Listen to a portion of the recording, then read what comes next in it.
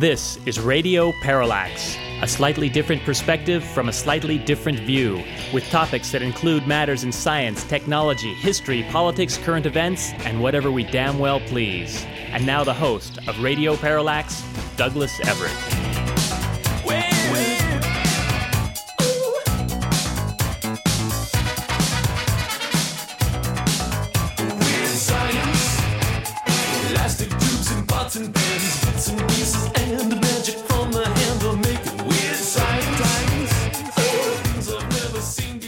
Weird science is a pretty good topic, I think, for a segment. We've done a few in the past dedicated to that notion. I think today's show is probably going to entirely be based on the idea of weird science, although we're going to define science rather broadly. For example, we're probably going to refer to economics as a science.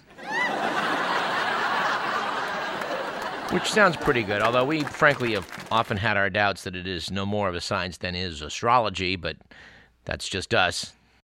One story that I think might define the concept of weird science would be the fact that this year represents the 200th anniversary of the publishing of Mary Shelley's inimitable novel, Frankenstein. In fact, The Economist magazine reviewed no less than 4 books taking a look at Mary Shelley and her product. If nothing else, it has gotten this correspondent over to his bookshelf to pull down a copy of Frankenstein, which I have commenced reading. There will be a book report to follow in the weeks to come. Now, I have been meaning to read it for a while being that I think dating back to the time that I read Dracula by Bram Stoker, which I liked very much. I think I was in the 7th grade. But you know what they say, better late than never. Since I was just taking a slam a moment ago at economics, let's jump right into a story that just kind of has my hair on fire. It has been noted in the popular media of late that the Republican Party, which is the party of supposedly fiscal restraint when they're not in power, is currently signing on with some budget deficits that are, let's just say jaw-dropping. To quote from the retread of Philip Klein's article in the WashingtonExaminer.com, which I believe is quite a conservative publication. During the Obama presidency, conservatives outraged by deficit spending launched the Tea Party movement to demand fiscal restraint. But now that Republicans have gained full control of the federal government, they have chosen to repeal the Tea Party. House Speaker Paul Ryan, President Trump, and other Republicans last week agreed with Democrats to blow up the budgetary spending caps that were the main legacy of the Tea Party movement, agreeing on a 2-year spending binge that will force the U.S. to borrow. Are you ready for it? $955 billion this year. That's right. Borrow $955 billion this year, which will just about double last year's rather astounding figure of $519 billion. But it gets worse. In 2019, our elected representatives are planning to borrow $1.15 trillion, which will give Democrats a chance to increase their domestic spending from $539 billion to $591 billion, and Republicans will get an equivalent bump in military spending from $634 billion to $700 billion. And I think these numbers do leave me literally speechless, so I'm just going to move on. But before we get too buried into our weird science excursion today, let's take a moment to do a perennial favorite of this program, the good, the bad, and the ugly.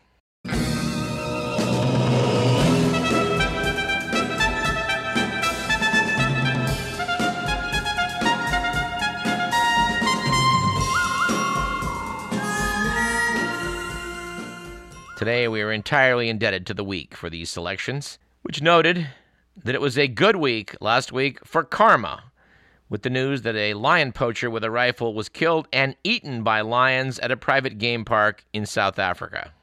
These irritated lions, according to police, ate his body, nearly all of it, and just left his head and some remains. And Mr. Miller, I think we need some appropriate music for this next one. Just sit right back and you'll hear a tale of a fateful trip that started from this tropic port aboard this tiny ship. It was apparently a bad week last week for living the dream, with the news that a Colorado couple with what's described as little sailing experience quit their jobs, bought a 28-foot sailboat for a trip around the world, and managed to sink it within sight of land shortly after leaving Florida. Tanner Broadwell, age 26, and Nikki Walsh, age 24, say they'll try again when they save some money. Mr. Millen suggests that they try again not just when they've saved some money, but also, perhaps, after taking some sailing lessons. And it was an ugly week last week. We're not sure whether it was for the Americans with Disabilities Act or minority rights, but the story is that an appeals court has rejected a Texas man's claim that blood alcohol limits for drivers are unfair to alcoholics. Yes, after his fourth driving under the influence, Ralph Friesenhan argued that alcoholics have a higher tolerance and shouldn't be judged by the same blood alcohol standards as, quote, temperate drinkers, unquote. The court, as you might imagine, was unpersuaded. Said prosecutor Sammy McCrary, "You're not being punished for being an alcoholic. It's the driving that's the problem." And finally, it was both a bad and ugly week, we would judge, for freedom of speech, with the news that a white Princeton professor is under fire for using racial slurs while teaching a course on racial slurs. Rosen reportedly asked students whether it was worse for a white man to punch a black man or call him the N-word. At that point, several students walked out. Professor Rosen says he can't teach his course, entitled Hate Speech, Blasphemy, and Pornography, without quoting some examples of hate speech.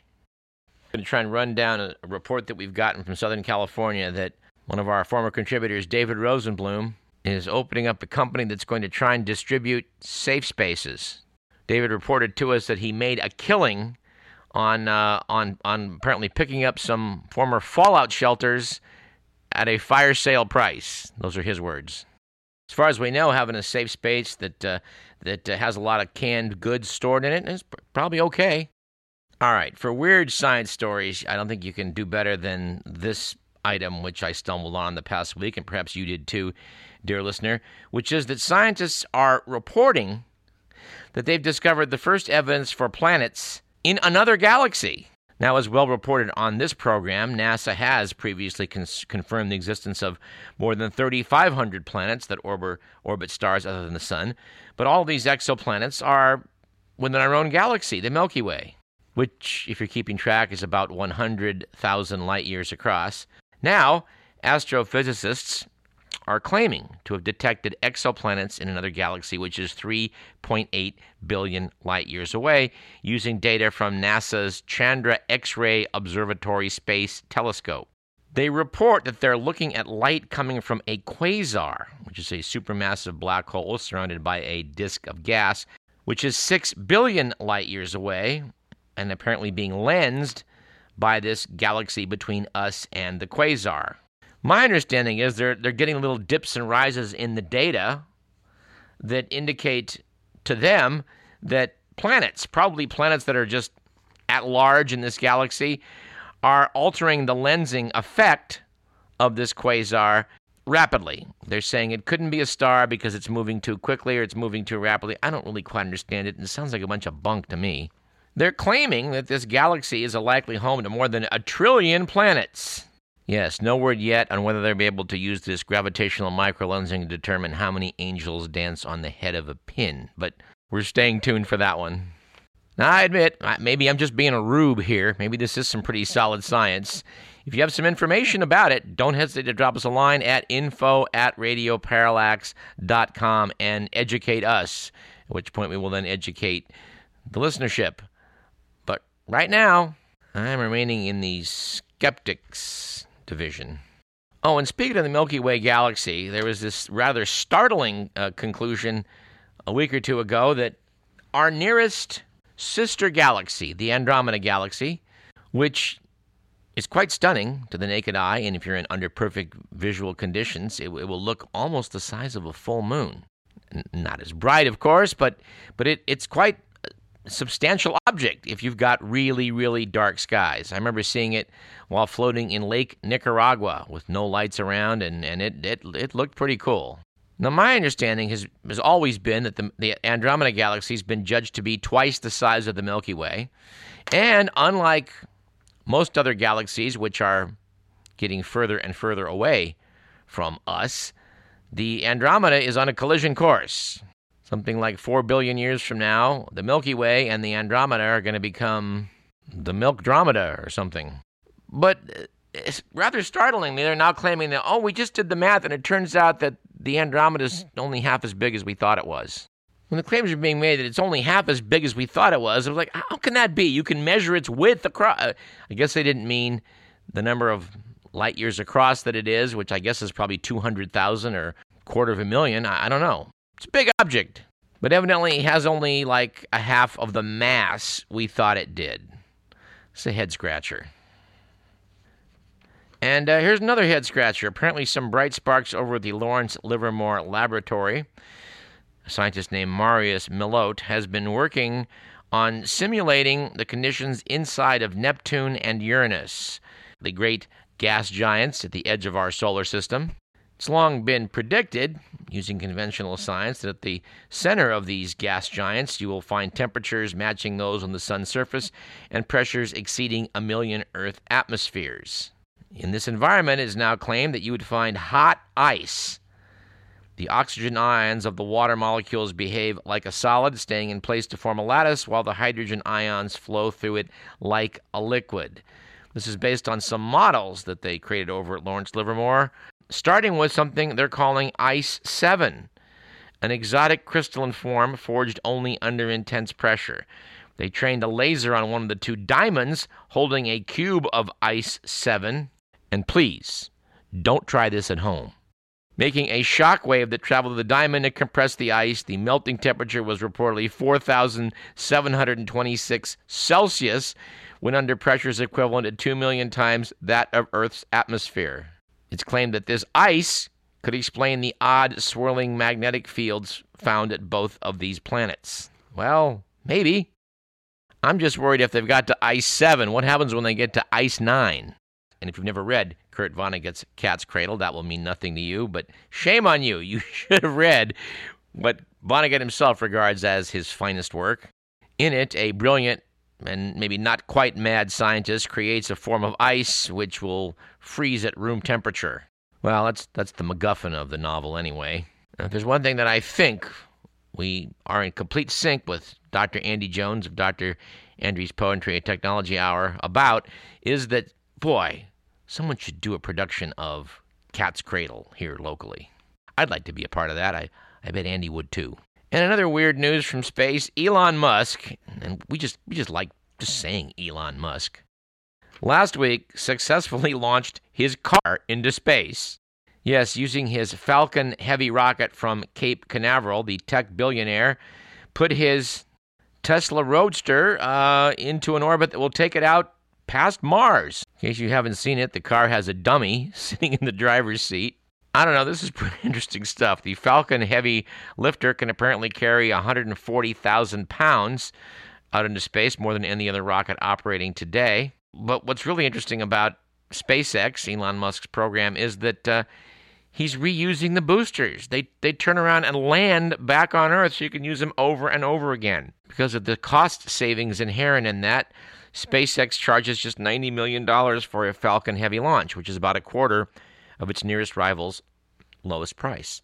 Some pretty cool pictures coming out of this. There's a picture of Starman behind the wheel of the Tesla Roadster, looking like he's, about 15,000 miles directly above Adelaide, Australia. We like this guy. All right, let's get off of space oddities for a moment to come down to Earth and talk about how it is that apparently human beings were not the first to develop the concept of triage. If you've ever been treated in an emergency room, you probably had to deal with the triage nurse who has to assess the urgency of your complaint. Obviously, those with life-threatening conditions need to be addressed first. to the battlefield in some war or other where it was decided that the most efficient use of resources would be to work on the people who will succeed or fail based on what you do. Some people are going to basically get better, regardless of whether they get attention, and some people are not going to make it no matter what you do for them. It does make sense to focus on those in the middle, and apparently ants beat us to it. Peace and New Scientist magazine notes that a species of ant has become the first known non-human animal to treat the injuries of its fellows. Nurse, quote-unquote, ants lick the lacerations of fallen comrades, and evidently this helps them to survive. Reportedly, Matabele ants, and I assume these ants come from eastern Zimbabwe, which has a province called Matabele, and a town of the same name, which I think I stayed in once. At any rate, these ants reportedly live dangerous lives. Several times a day, they send out parties of soldier ants to hunt termites. They drag them from their nests and carry them home. But the termites fight back. They've got soldiers too. And their powerful jaws can administer lethal bites to the ants. The ants often lose limbs. Last year, Eric Frank, then at the University of Würzburg, Germany, reported that Matabele ants routinely carry their wounded back to the nest, which is odd. Social insects usually treat each other as expendable. Injured ants asked for help by releasing a pheromone which prompted other ants to carry them. In a follow-up, Frank, now at the University of Lausanne in Switzerland, and colleagues have filmed what happens in the nest when the injured are brought in. The footage showed that nurse ants spend several minutes licking their fellow ants' wounds. And no, we're not aware that ants had tongues, but apparently they have something the equivalent of it.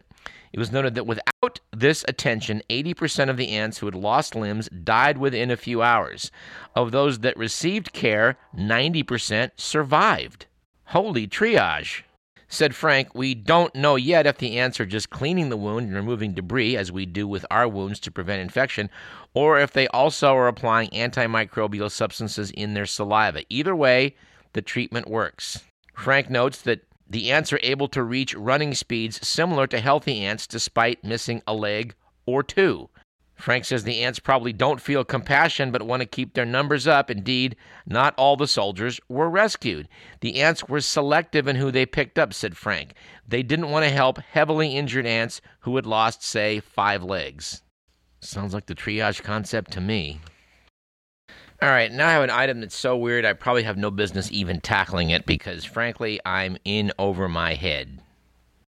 It's not really about science. Again, we're sort of back to economics and maybe not even pure economics, more sociology and economics and fashion, a subject about which we frankly admit we know almost nothing.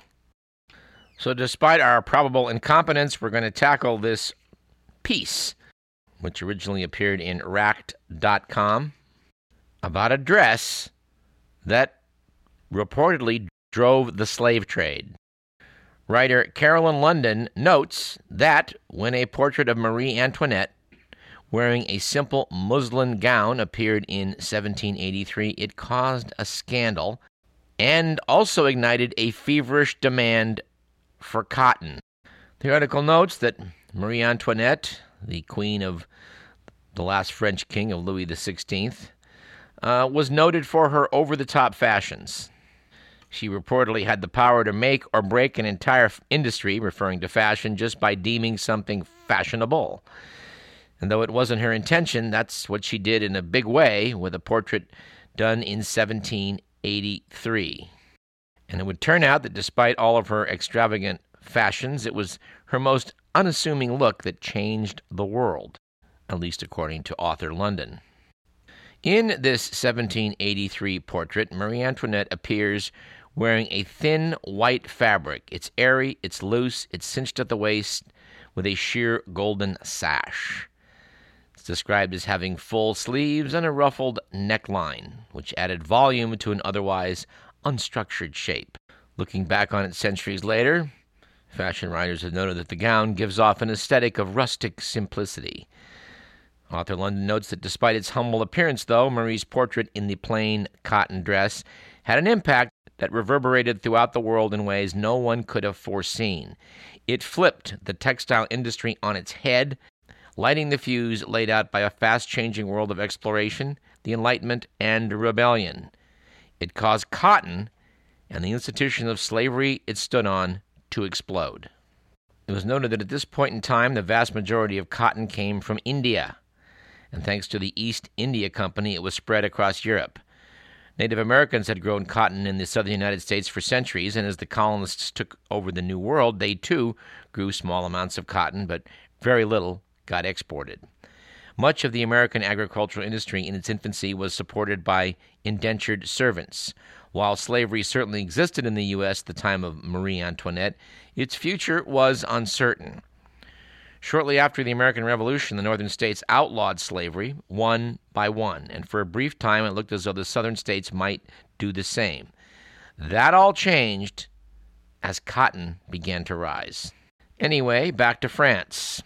Apparently this portrait of Marie Antoinette got put up in an exhibition at the Salon of the Académie Royale. Apparently the image of Marie's cotton gown portrait caused an uproar. Supposedly, salon visitors demanded the portrait be removed from public view.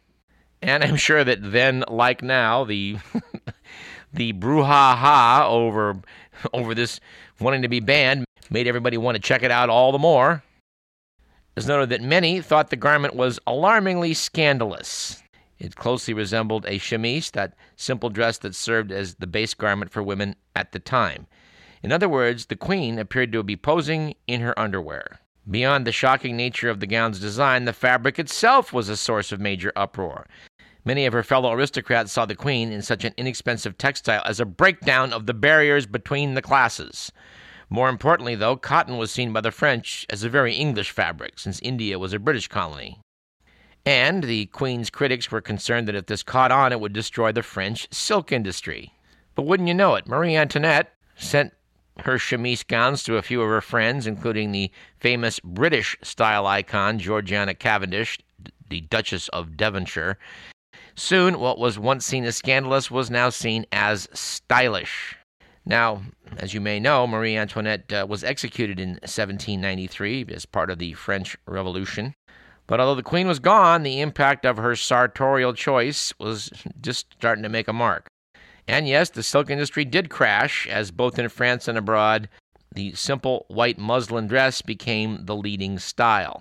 By the end of the 18th century, cotton and muslin had nearly completely replaced silk as the fashionable fabrics of choice. The Indian cotton industry could no longer keep up with demand, so Europeans were forced to look elsewhere for their supply. Up until the end of the 18th century, tobacco and rice and other food products dominated the American agricultural industry. All that changed when the demand for cotton suddenly skyrocketed. While the simple cotton dress was rising in popularity, the Industrial Revolution was making major strides to aid in textile production. When Eli Whitney invented the cotton gin in 1794, there was suddenly the technical ability to produce cotton at a rate to keep up with the demand. Now, cotton, of course, required a large labor force to bring in the crop. Plantation owners looked for the cheapest possible option. The boom in the agriculture industry caused a boom in slavery to support it. The article cites a source noting that the annual cotton production rose from about 3,000 bales in 1790 to 178,000 bales in 1810. It then surged more than 20-fold during the next half-century. The slave population in America increased in turn from about 650,000 slaves in the South in 1790 to more than 1.1 million in 1810, a number that continued to grow in the following decades. So is it fair to blame the perpetuation of slavery on the portrait of a French queen? Well, I certainly think there were more factors involved, but interesting piece. And if you have any insights into the fabrics chosen throughout history and how that changed history itself, please drop us a line. Again, that is at info@radioparallax.com. And, because we don't have a large staff supporting us, we did take the excerpt from that article from the last word section of the February 9th issue of The Week. All right, in about the 3 minutes we have left, let's go back and do a little follow-up here on a discussion we've had on this program for many months on the issue of fructose, part of a greater discussion of the subject of sugar in our diet. Do a little bit of follow-up here in the Science and Technology section of The Economist, the February 10th issue, about fructose. I'm startled to see that some rather basic research is finally being done because it has not been done up till now. The Economist notes that fructose could be a problem for us because too much of it in the diet seems to be associated with liver disease and type 2 diabetes. I'm quoting from the magazine. The nature of this association has been debated for years, they note. Some argue that the effect is indirect. They suggest that because sweet tastes suppress the feeling of being full, consuming foods rich in fructose encourages overeating and the disease is consequent upon that. Others think the effect is more direct. They suspect the cause is the way fructose is metabolized. We would refer you back to our long discussion about the subject of sugar in our diet with Gary Taubes, which is on our website at radioparallax.com. The magazine notes that evidence clearly supporting either hypothesis has been hard to come by, but last week, the metabolic hypothesis received a boost from a study published in Cell Metabolism by Josh Rabinowitz of Princeton. Dr. Rabinowitz's work suggests that fructose, when consumed in large enough quantities, overwhelms the mechanism in the small intestine that has evolved to handle it. This enables it to get into the bloodstream along with other digested molecules and travel to the liver, where some of it is converted into fat.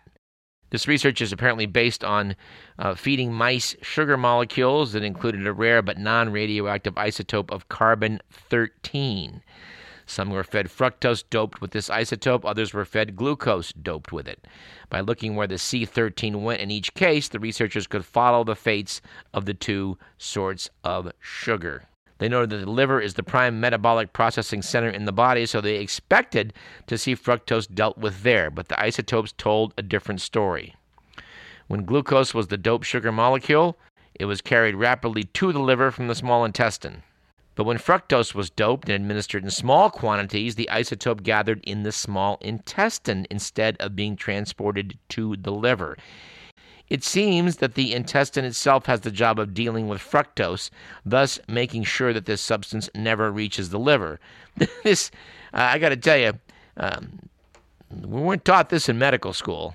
And I'm sure you will not be taught this in medical school as of 2 weeks ago. Having established that the two sorts of sugar are handled differently, Dr. Rabinowitz and his colleagues then upped the doses. When they upped the dose of the fructose, it wound up escaping the intestine. About 30% of it was carried unprocessed to the liver, where a part of it was converted into fat. Is that a long-term health problem? Well, research needs to continue on this, but wow, it amazes me that this such basic information is still being worked out. All right, I feel like a little ice cream break, so maybe I'll take one. You're listening to Radio Parallax. I'm Douglas Everett. We got plenty more in the second half of today's program, so stick around.